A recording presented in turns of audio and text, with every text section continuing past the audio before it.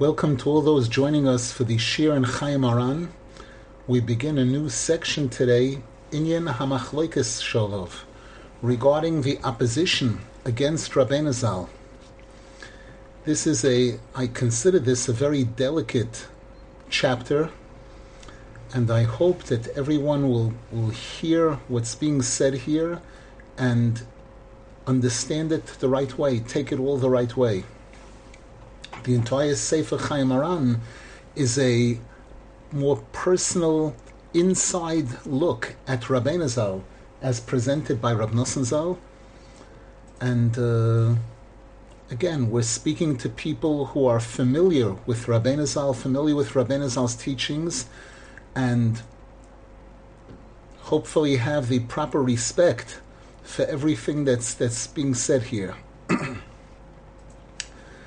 The first paragraph in this section, Shin Tzadik Beis 392, Rabbi Nasan Zal says that Rabbi Nasan once commented, how is it possible that people shouldn't oppose me since I'm going on a brand new path? I'm leading people on a brand new path that no one has ever gone on this path from the time that the Torah was given on Har Sinai. Even though it's really a very old path, despite that, it's completely new.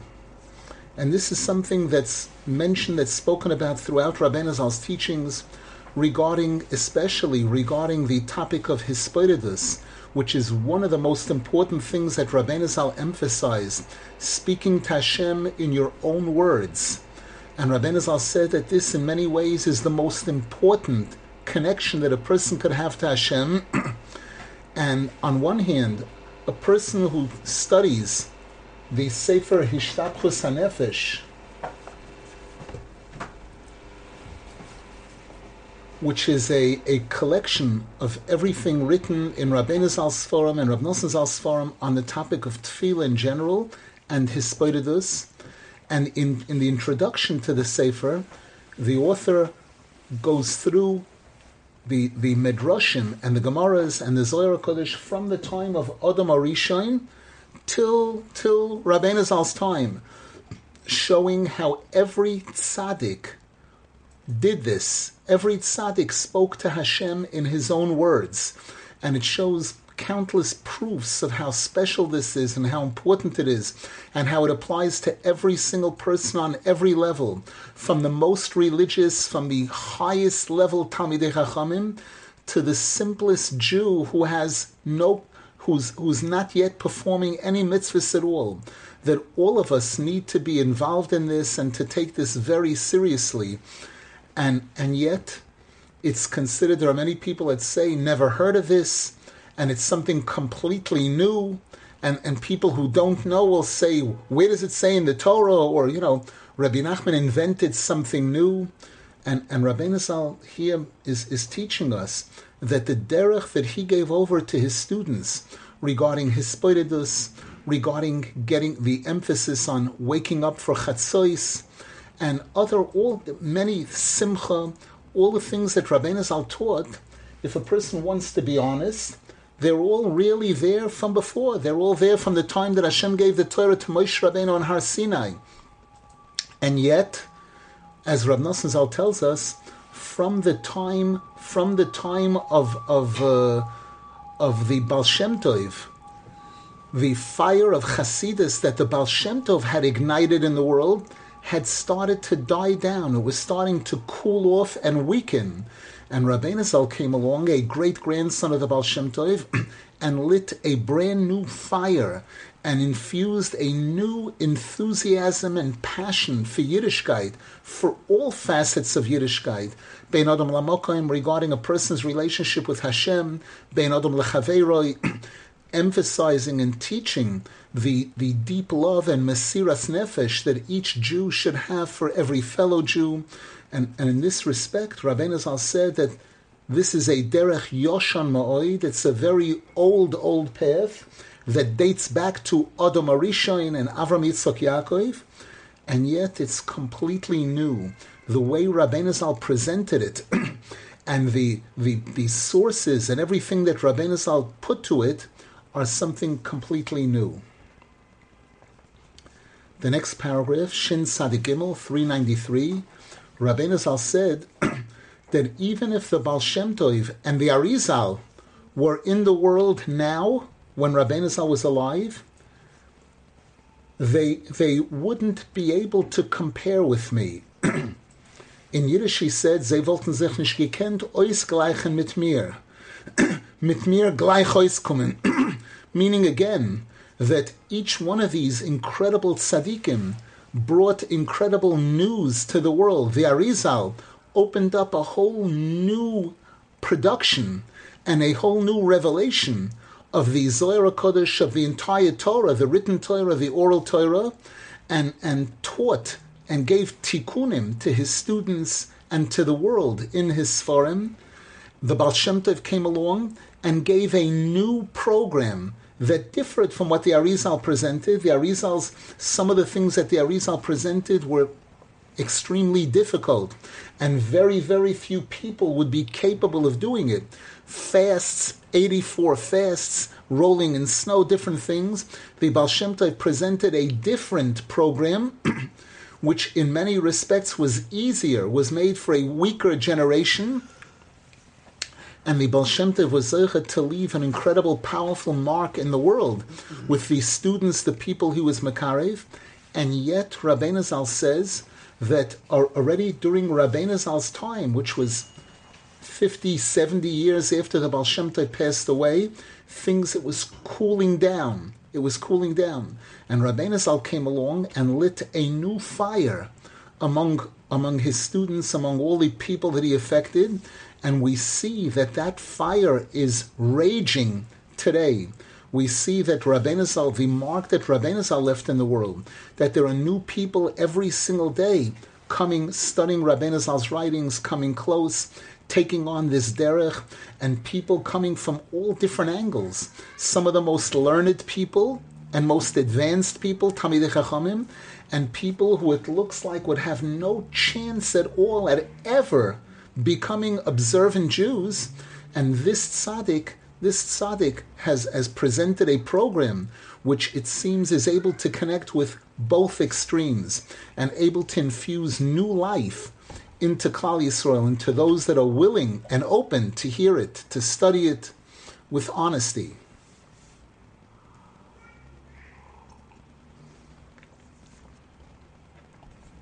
The next statement, Shin Sadik Dalid, Rabbi Nasan said, there are people that don't know me at all, and yet they oppose me. And Rabbi Nasan said, we find in the Zohar HaKodesh, in the beginning of Shmois, where it speaks about that the Jews were in Egypt already for hundreds of years, from the time that Yosef HaTzadik and his brothers came down, with Yaakov Avinu, came down to Mitzrayim, until the time that Moshe Rabbeinu appears on the scene. And the Torah tells us that Paroi died, or Paroi made a radical change in his attitude towards the Jews. And Paroi says to the people, to his nation, Chova nischak moloi. Let's think deeply. Let's really give this thought, the Jewish problem, which Paroi initiated during his time.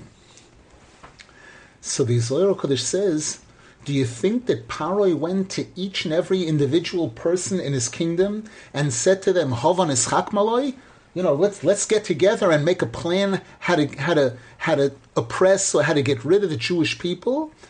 He didn't do that, but rather they were able to use propaganda in a sense and be able to say certain things which would inject into people's hearts a fear of the Jewish people and a desire to want to together figure out a plan how to make sure that the Jews would never ever be able to rise to any powerful position. So Rabbi Nasan said regarding him also that there are people who don't know him at all, meaning they never studied his Sfarim or anything, and yet they'll tell other people that you're not allowed to learn this, it's trade. Did you learn? Did you look at it? Did you investigate it? Did you really, really check out what this is all about before assuming that it's treif, that it's not good, and actually telling this to people? Any questions, please, so far?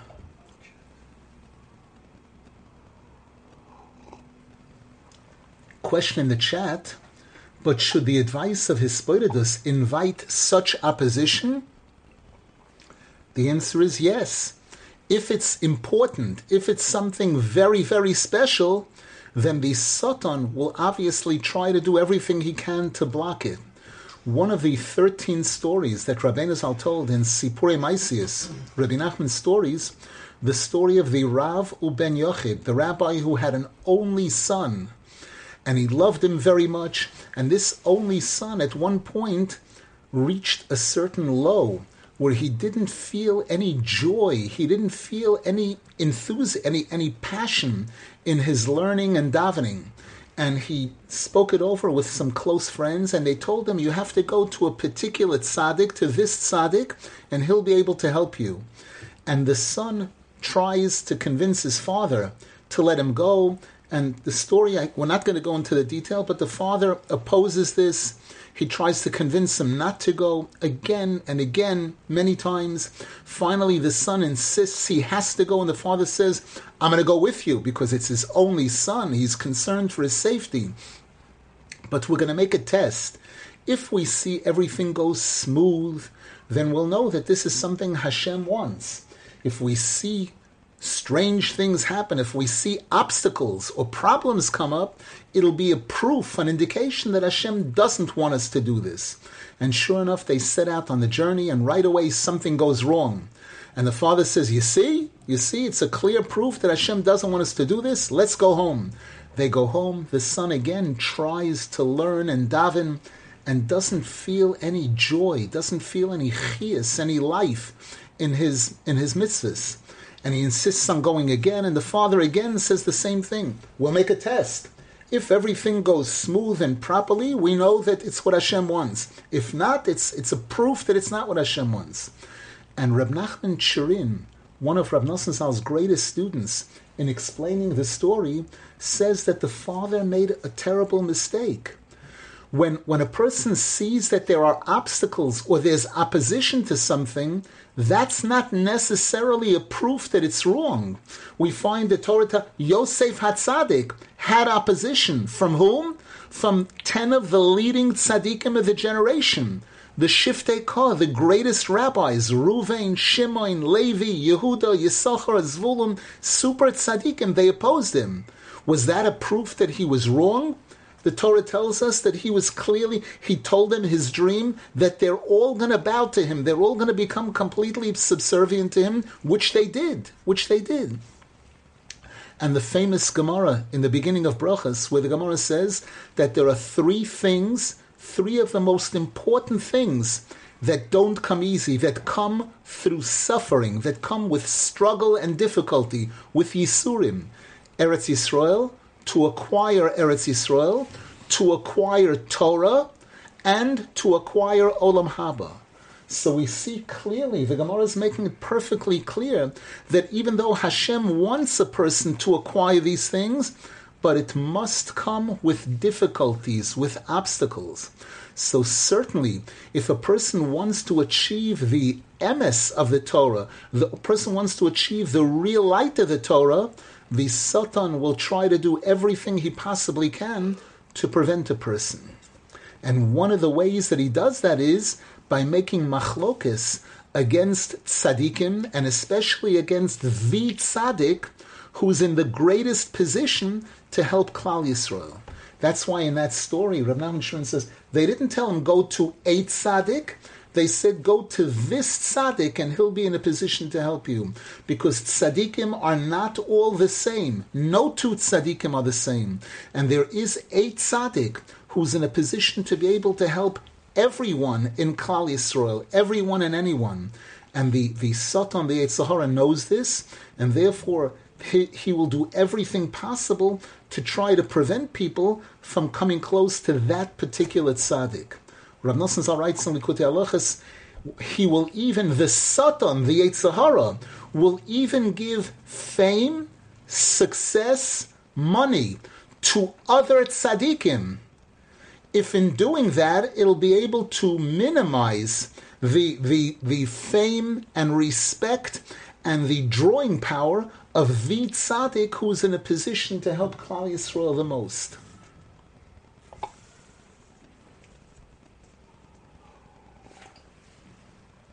We'll do the next paragraph and then we'll take questions again. Rabbi Nasan writes, I heard from Rabbi Yudel. Rabbi Yudel was one of Rabbi Nachman's closest students.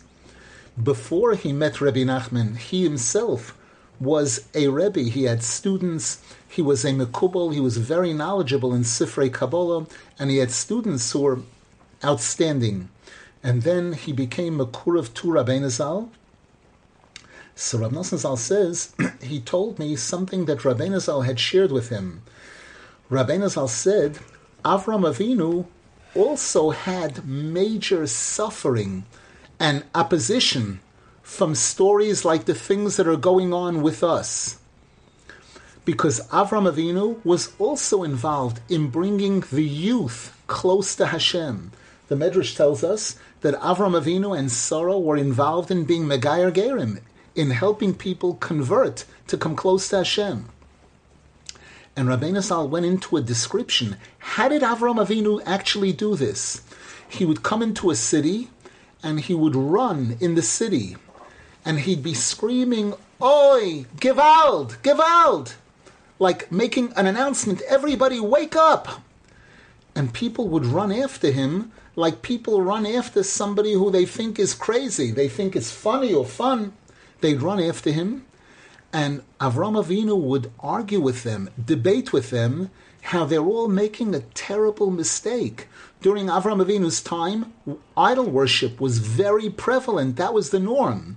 And Avram Avinu was knowledgeable. He knew all of their reasons, all the reasons they had, all the logic they had, and all the wisdom that was involved at the time in their idol worship. Because the Avodah Zarah in those generations wasn't silliness, Rabbeinu Zal says. They had many svaros, they had tremendous logic, there was logic and intelligence as to why they felt that this was the right way to connect to the Creator of the world. There was to touch on it in a sense. Their attitude, many of them felt that the Creator of the world is too great to busy himself with human beings and with this physical materialistic world, and therefore he appointed lower level gods, the sun and the moon and others, and they're the ones that actually control what's going on in the world, etc. And Avram Avinu was very knowledgeable in their whole ideology, and he would rebuke them and prove to them that they were completely mistaken. And he revealed to them the true emunah in Hashem, and some of the youth were drawn to him.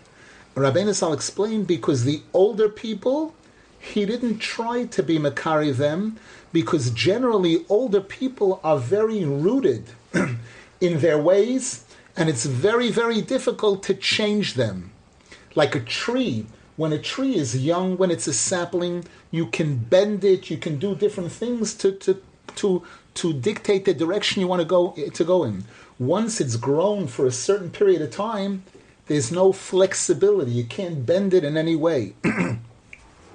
So Rabbeinu Zal said it was only the Bnei Hanaurim, the youth, that were drawn to Avram Avinu and followed him. And he would go from city to city, and they would follow him. They would run after him. And their parents, their fathers, and their wives would oppose them, these youths, these young people, because they said to them that you're going on a wrong path. You're converting out of the true religion, out of idol worship, to the point where their relatives, the parents and the wives, would distance them. They would consider them like lepers, people who you have to stay far away from. And unfortunately, some of these youths ended up going back to idol worship because of the suffering and the opposition that they had from their homes, from their fathers-in-law, from their parents, from their wives, etc. But some of them still remained close to Avram Avinu, and they stuck to him. And Avram Avinu spent a lot of time and effort in broadcasting emunah, holy emunah in the world. And he wrote many svarim, many books on this. Rabbi Nasan used the word thousands of svarim were spread at that time. And Avram Avinu had many children. And probably since he had children, they all followed the righteous path, the fair path of Avram Avinu. Because we find that even Yishmael, the Gemara tells us in Baba Basra, that even Yishmael ended up doing tshuva towards the end of his life.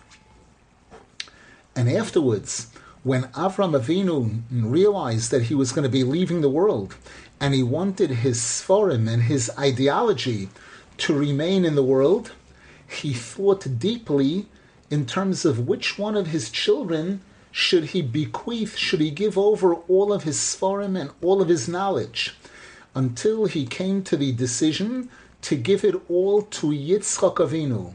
And sure enough, he gave everything over to Yitzchak.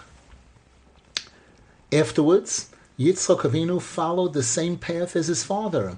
He was also involved in helping people convert to serving Hashem. Also made many gerim, and also produced many svarim regarding emunah in Hashem. And Yitzchak Avinu also thought deeply when he realized that he was going to be leaving the world. Whom should he leave his Sfarim to and his ideology? Because Esav also found favor in Yitzchak Avinu's eyes. Esav was able to fool Yitzchak Avinu to a degree, to the point where he loved him. This is this week's Parsha. We're going to be reading Parshas Toildos, Ve'ele Toildos Yitzchak ben Avraham, Avraham Hoiledes Yitzchak, and it's going to speak about Yitzchak Avinu afterwards giving birth to Yaakov and Esav. And the Torah says clearly, Vayehav Yitzchak es Esav ki tzayid b'fiv, that Yitzchak Avinu loved Esav because Esav hunted Yitzchak with his mouth. He tricked him, he trapped Yitzchak Avinu using his mouth. He would ask Yitzchak Avinu questions. How does one take meiser from salt? And other questions like this that the Medrash brings. However, Yitzchak Avinu thought deeply into all of this until it became clear to him that the right person to continue this tradition and this true heritage was Yaakov Avinu, and Yitzchak Avinu gave everything over to him.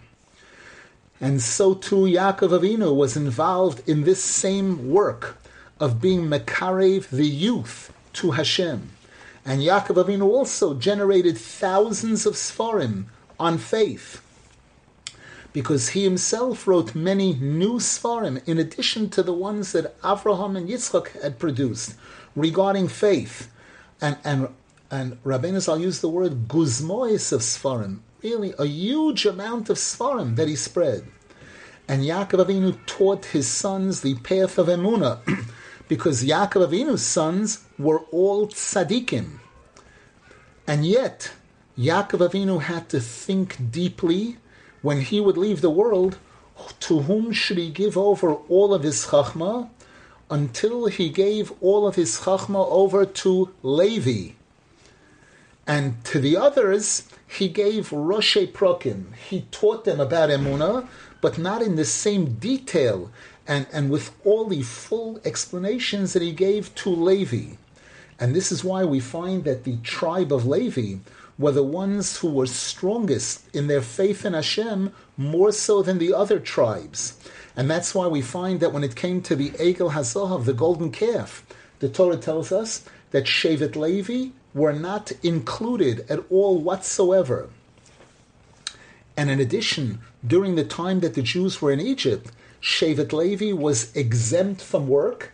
They were considered the priests, the holy section of the Jewish people, because they were the ones who were strongest in their emunah. And then after, this is how Rabbi Nasan explained to Rabbi Yudel that the opposition that you see us going through now in our time, Avram Avinu, Yitzchak Avinu, all those who were involved in outreach, and especially in trying to bring the youth close to Hashem, they all experienced these tremendous obstacles and opposition. It didn't come easy at all. And afterwards, after this discussion, that was when Rabbi Nasan gave over the advice that if a person wants to be sure that they'll be able to come to Rabbi Nasan after they pass away, after the person passes away, Rabbi Nasan gave the eitzah of a person making a shavua, benekitas chayfetz, a person taking a holy object like a sefer Torah or a pair of tefillin, and making a vow saying that I will, after I pass away, I will make it clear that I want to go straight to my Rebbe, Rabbi Nachman ben Fega, Rabbi Nachman ben Simcha. This shvur benekitas chayfetz, we spoke about this at length earlier in the Shiur and Chayey Moharan that we had. A good question in the chat, but wasn't Yosef HaTzadik the true heir to Yaakov Avinu and not Levi?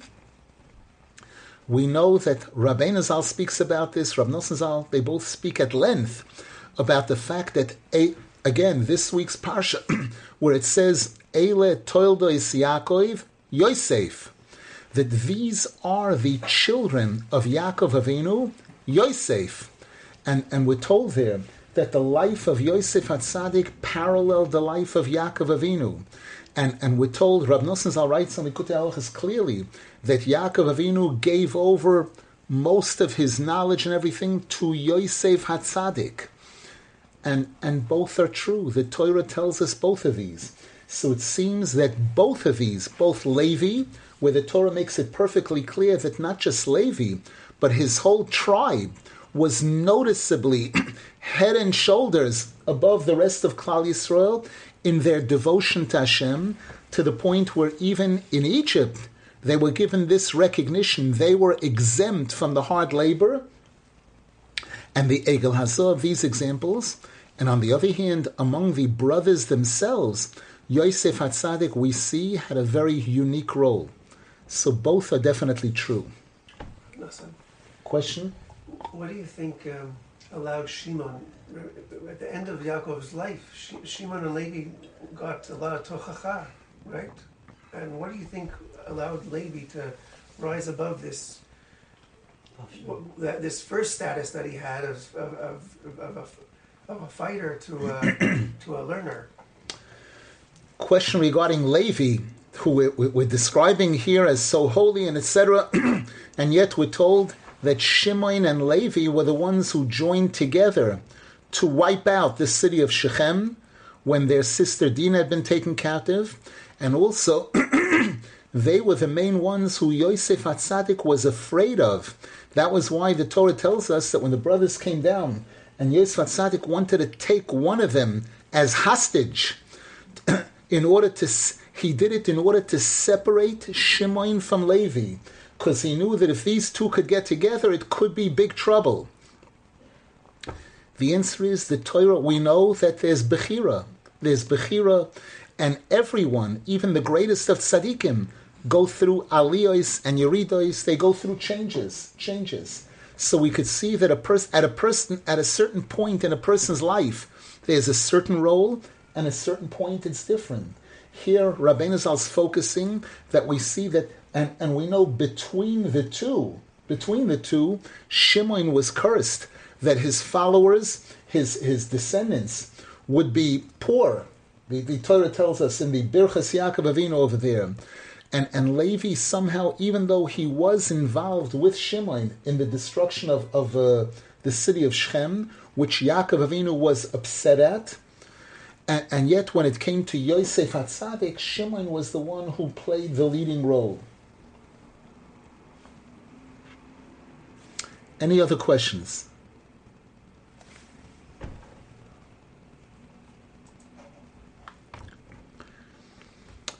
The next paragraph, Shin Tzadik Vov, 396.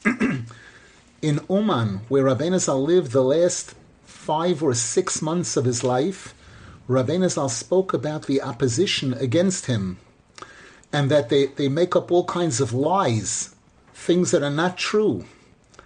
And Rabbi Nasan quoted a pasuk in the Navi Hosea, in chapter 10,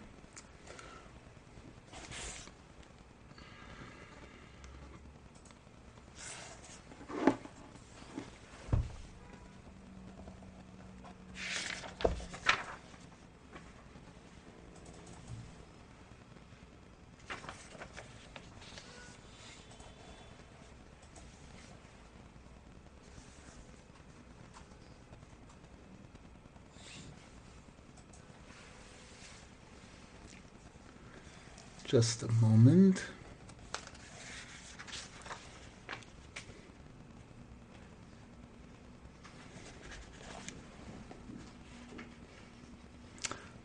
I'm sorry, it's chapter 7 in Hosea. Yes. Where the Navi here says, Oy lohem ki nodedu mimeni. Woe is to them that they drifted away from me. Shoid lohem ki foshuvi. They experienced all kinds of terrible destruction because they did terrible things against me. V'onoichi efdeim, and I will redeem them. V'hemo dibru alai ksovim, and they spoke all kinds of lies about me. So here, Rabbi Nasan, when he spoke about the machlokes, he didn't mention the entire pasuk. He just said those two words, V'onoichi efdeim, and I'm the one who will redeem them in the end. Where here the Navi is expressing the fact that he wants to do all kinds of good for the people, and they spread all kinds of lies against him. So Rabbi Nasan points out that Rabbi Nasan only said those two words, Va'anoichi evdeim, and he said them with the beautiful musical notes of the pasuk, like when a person says the Haftorah, as a person understands. So again, Rabbi Nasan was making it perfectly clear that even those who opposed him, he would be the one who would have to do what was necessary for their tikkun. Just like we find the Arizal tells us about Koirach, we know the Torah tells us about the incredible machlokes that Koirach riled up against Moshe Rabbeinu, joining forces with Dasan Vaviram, getting 250 leading rabbis of the Sanhedrin to join in this machlokes, and causing such a horrific rebellion against Moshe Rabbeinu in Klal Yisrael, where Hashem made an earthquake, made the earth open up and swallow them, and a fire that destroyed the 250 Roshei Sanhedrin. Terrible things. And the Arizal says, who is going to be involved in the tikkun for Koirach? Moshe Rabbeinu. The Arizal quotes the pasuk, Tzadik katom or yifrach, Ki erez balvonon yiske, that there'll come a time in the future when the tzaddik will grow, will blossom like a palm tree, tall like a palm tree. And the Arizal says the last letters of those three words, tzaddik, katom, or yifrach, spell the word koirach. That when Moshe Rabbeinu, the first letters, tzaddik, chaf, yud, are begematria 120. That Moshe Rabbeinu, who lived 120 years in this world, after 120, Moshe Rabbeinu is the one who will be involved in the tikkun of Koirach. So here also, Rabbi Nasan said this, V'onoichi efdeim, regarding the people who spread lies about him and who made major opposition.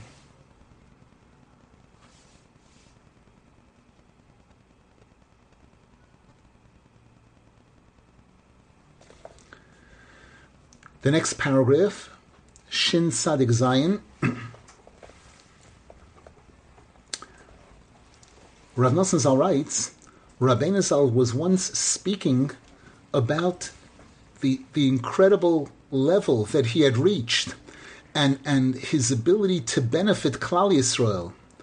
And within the conversation, Rabbi Nasan quoted the pasuk in Divrei Hayomim, in the second half of Divrei Hayomim, chapter Lamed Beis, where right before that, at the end of chapter Lamed Aleph,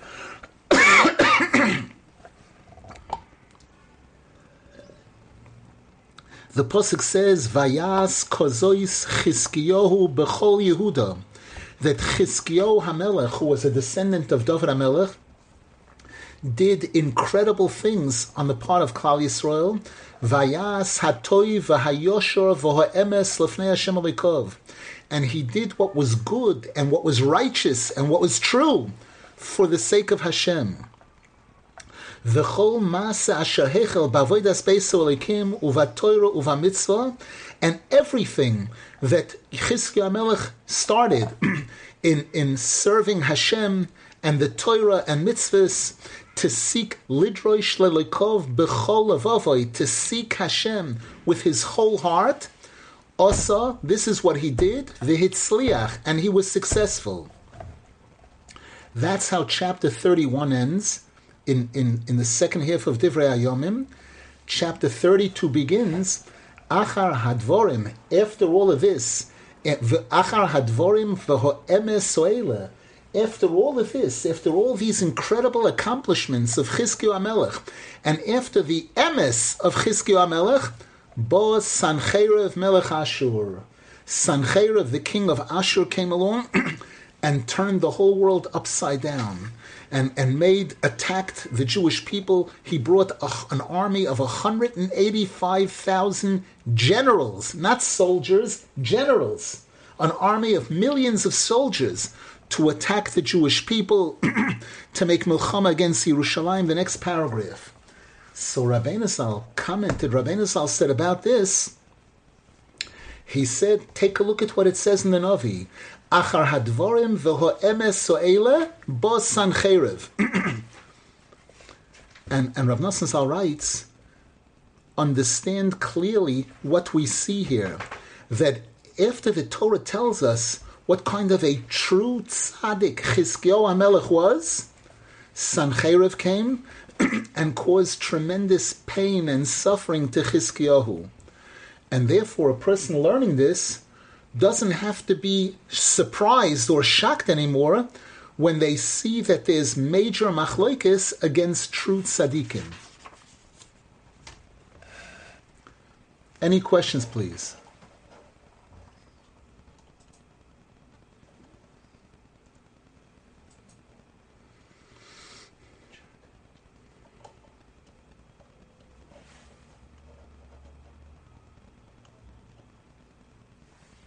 What was the real cause and effect here?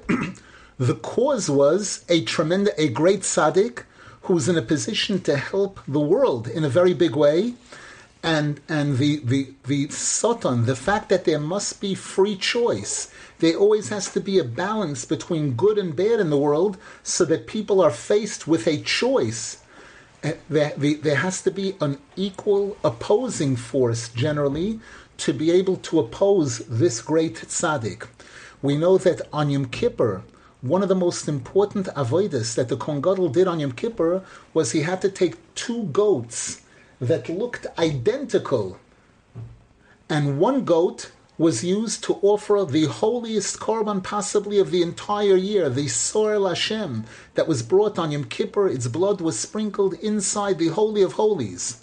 The other goat, which looked identical, had to have all the sins of the entire Jewish nation transferred onto it, and it was not brought as a sacrifice in the Beis Hamikdash at all. It was taken to a mountain and pushed off the mountain to fall and get crushed against the walls of the mountain, etc., and thereby absolving Klal Yisrael from all of its sins. And the mountain was called Azazel. That's the name of that mountain. And the Sforim tell us that the word Azazel makes up the first letters of the pasuk Zeh leumas Zeh ose Elokim. This, in equal opposition, parallel to that, Hashem created. That there always has to be a balance between good and bad in the world, so that people should have bechira. So if there is a great tzaddik who's in a position to repair the entire world, there has to be a powerful opposing force that can draw people to itself and pull people away from the tzaddik or block people from getting close to the tzaddik in order for there to be this bechira. Any other questions?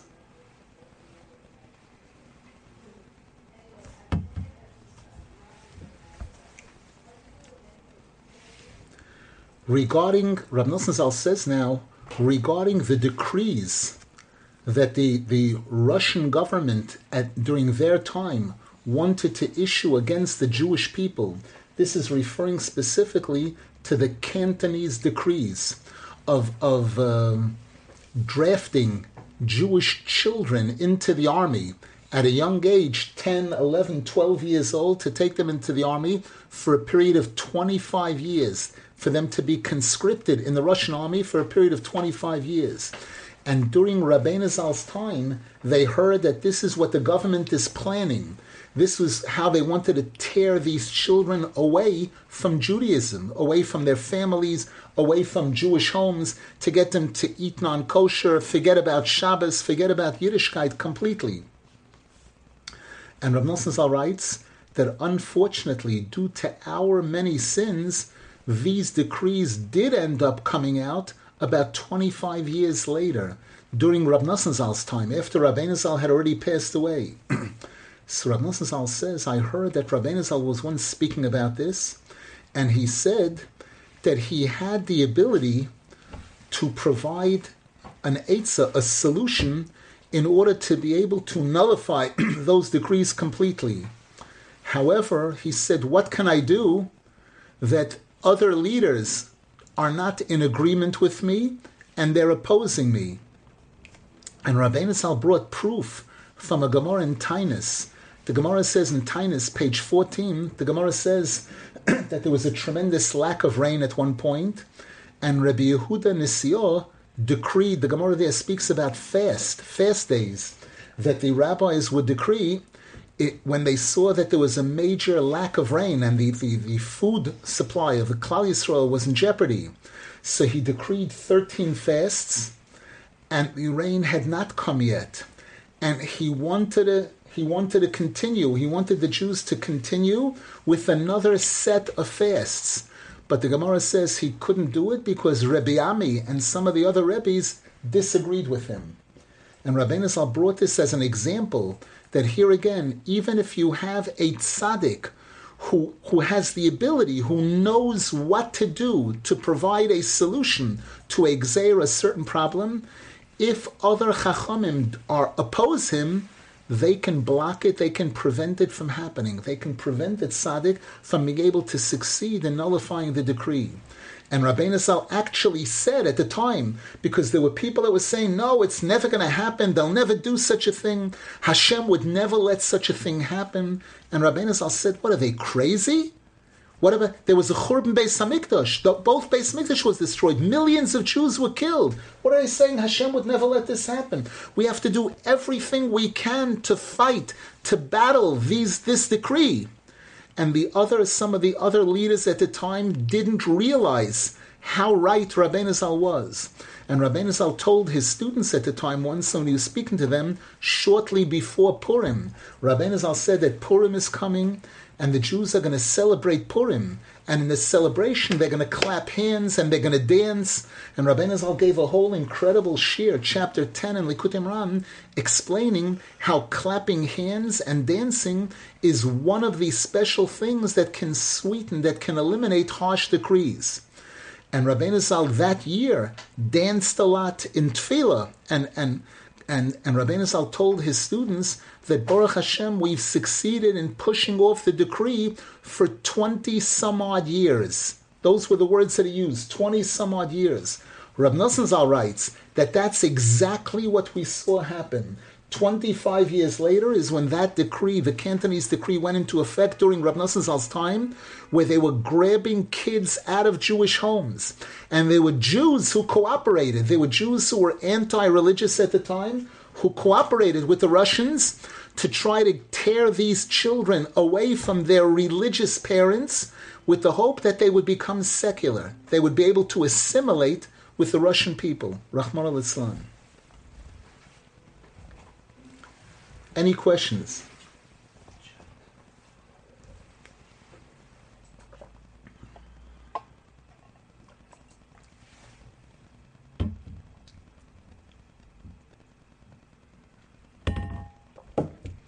A question in the chat.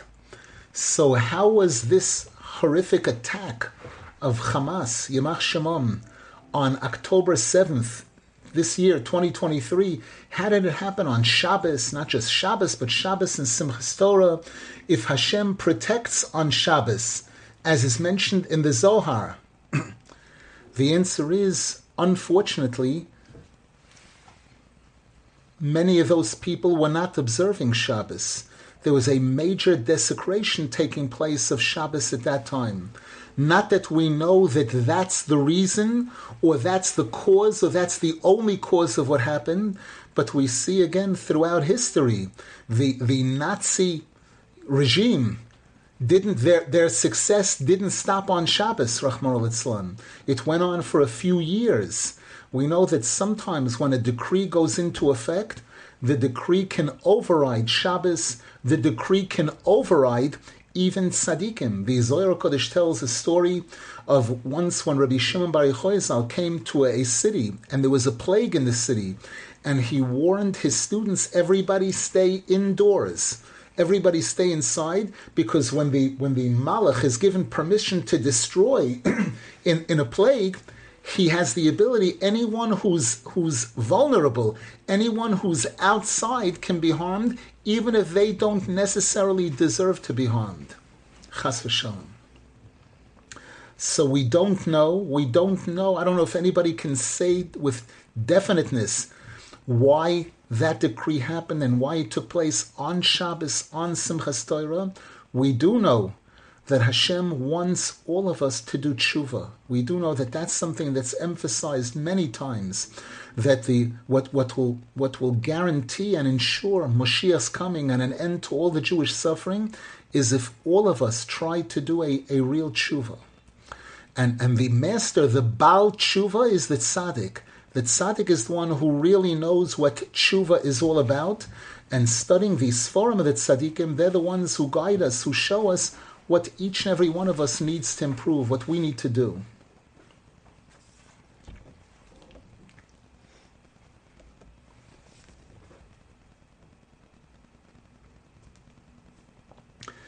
The next paragraph, Shin Tzadik Tes, 399, Rabbi Nasan Zal says, we were once speaking to Rabbi Nasan about gramen.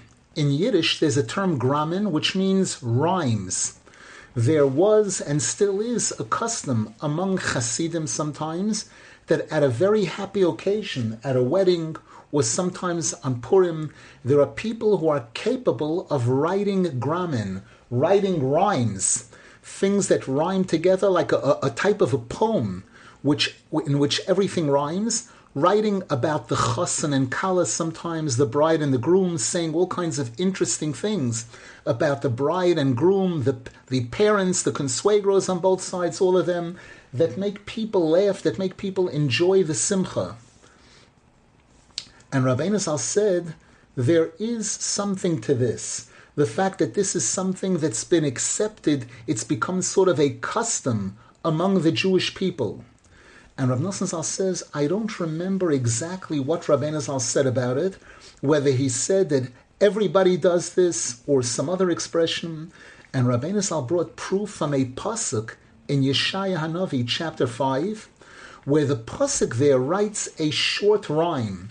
It says, Vayekav lemishpat, the people were hoping that they would see justice, vehine misbach.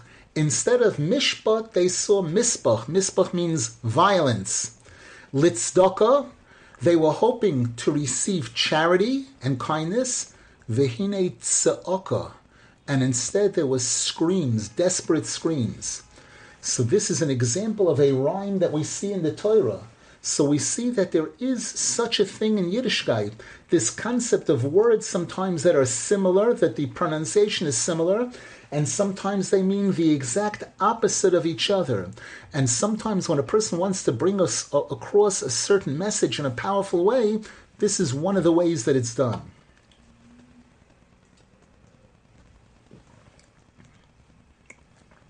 The next paragraph, Tov 400, Rabbi Nasan Zal writes, the holy discussion that Rabbi Nasan had regarding how we see the world operating today.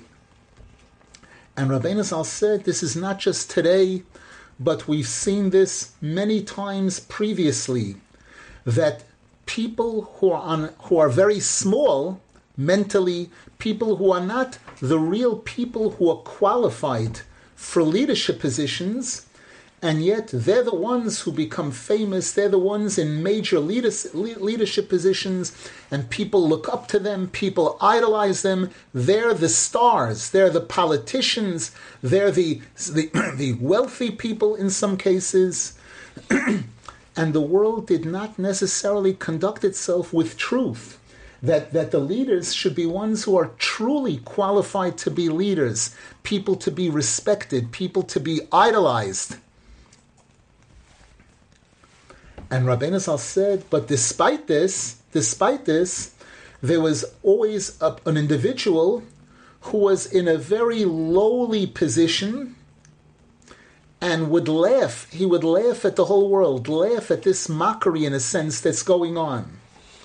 And he was actually the one who was responsible for providing for the entire world. In his merit, we know the Gemara makes such a statement. The Gemara says, Kol ha'olam nizayin bishvil chanina b'ni. The Gemara says the entire world is nourished, receives its nourishment, its parnasa, its bracha, through my son Rabbi Chanina, Hashem said. Rabbi Chanina, my beloved son, Rabbi Chanina ben Doisa. And the Gemara says, V'chanina b'ni dailoi bekav charuvim. And my son Chanina, he exists on a bag of charuvim, baktzer, carob. That's what he eats. So the Gemara is giving us an example that Rabbi Chanina seemed to be a very poor, simple, you would think a lowly person, and yet Hashem declared the entire world is getting their shefa and parnasa through him. The word bishvil means because of, and a shivil also means a path. He's the pipe. He's the pipe, the tzidor from which the entire world is receiving its shefa.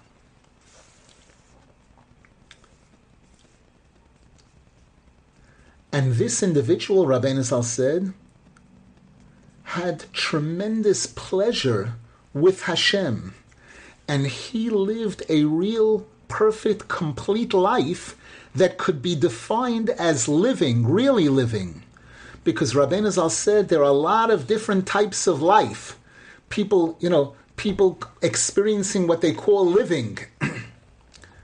We find, Rabbi Nasan said, sometimes you could have people who are living with tremendous suffering, and nobody knows. People don't know. It looks to them on the outside as if these people are having a great time, they're enjoying life, they're being successful, whereas in truth their life is filled with pain. And even regarding pain, Rabbi Nasan says, there are all kinds of different types of pain.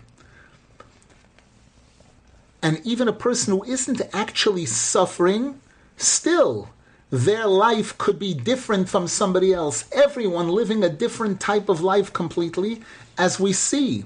And Rabbi Nasan said, we see that the life of a horse, we see a horse living, and the life that the horse is living cannot be compared to the life of a human being. Meaning that just like we see in Gashmias, in the physical world, there are major differences between life, the life that different beings are experiencing, so too Baruchnius, when we speak about spirituality, when we speak about Torah and mitzvahs and tefillah, there are vast differences between people. And there are people who, even while they're in this world, can be zeicha to true chayim, to true life, and there's the opposite, chas v'shalom. And again, Rabbi Nasan said there are there's all kinds of variations of this.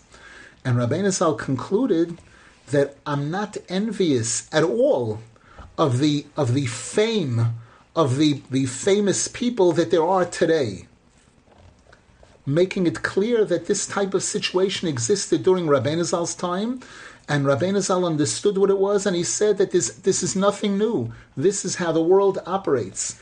I remember hearing in one of the shiurim that I heard when I first came to Breslov as a teenager from Rabbi Chaim Rosen Zichron Livracha, trying to recall the context that Rabbi Nasan Zal during the machlokes that he was going through, the incredible opposition that he experienced, he was once talking to somebody about it, and he said that there was a story about a very, very great professor who was knowledgeable. He invented all kinds of new things that benefited the world in a big way, and he had a student whom he taught, and the student was a good student, but couldn't be compared at all to the teacher.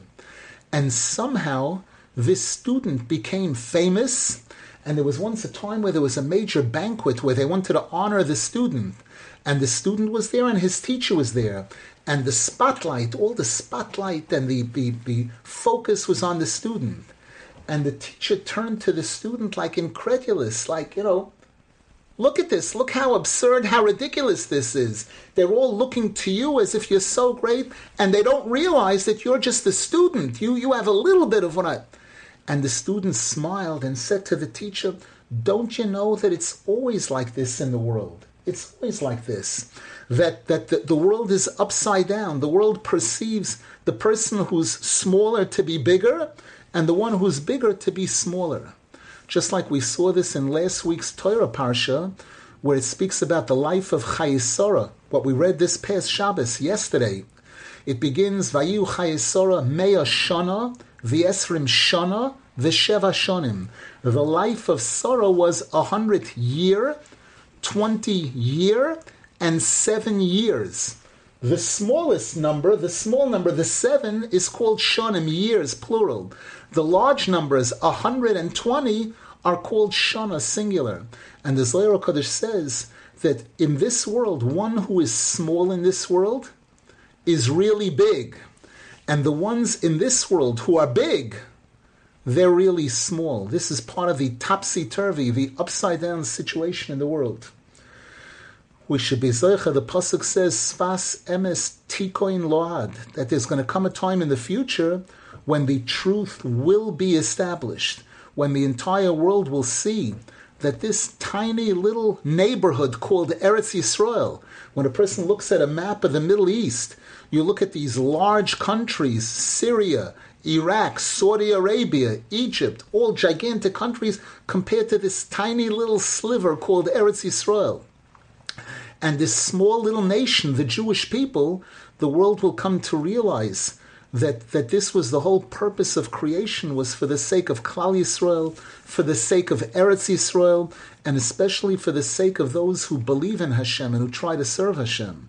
We should be zeichet to see the final Geula Shlema and the complete downfall of all the enemies of the Jewish people with the coming of Moshiach, the Binyan Beis Hamikdash, B'mehera B'yameinu, Amen v'Amen. Amen.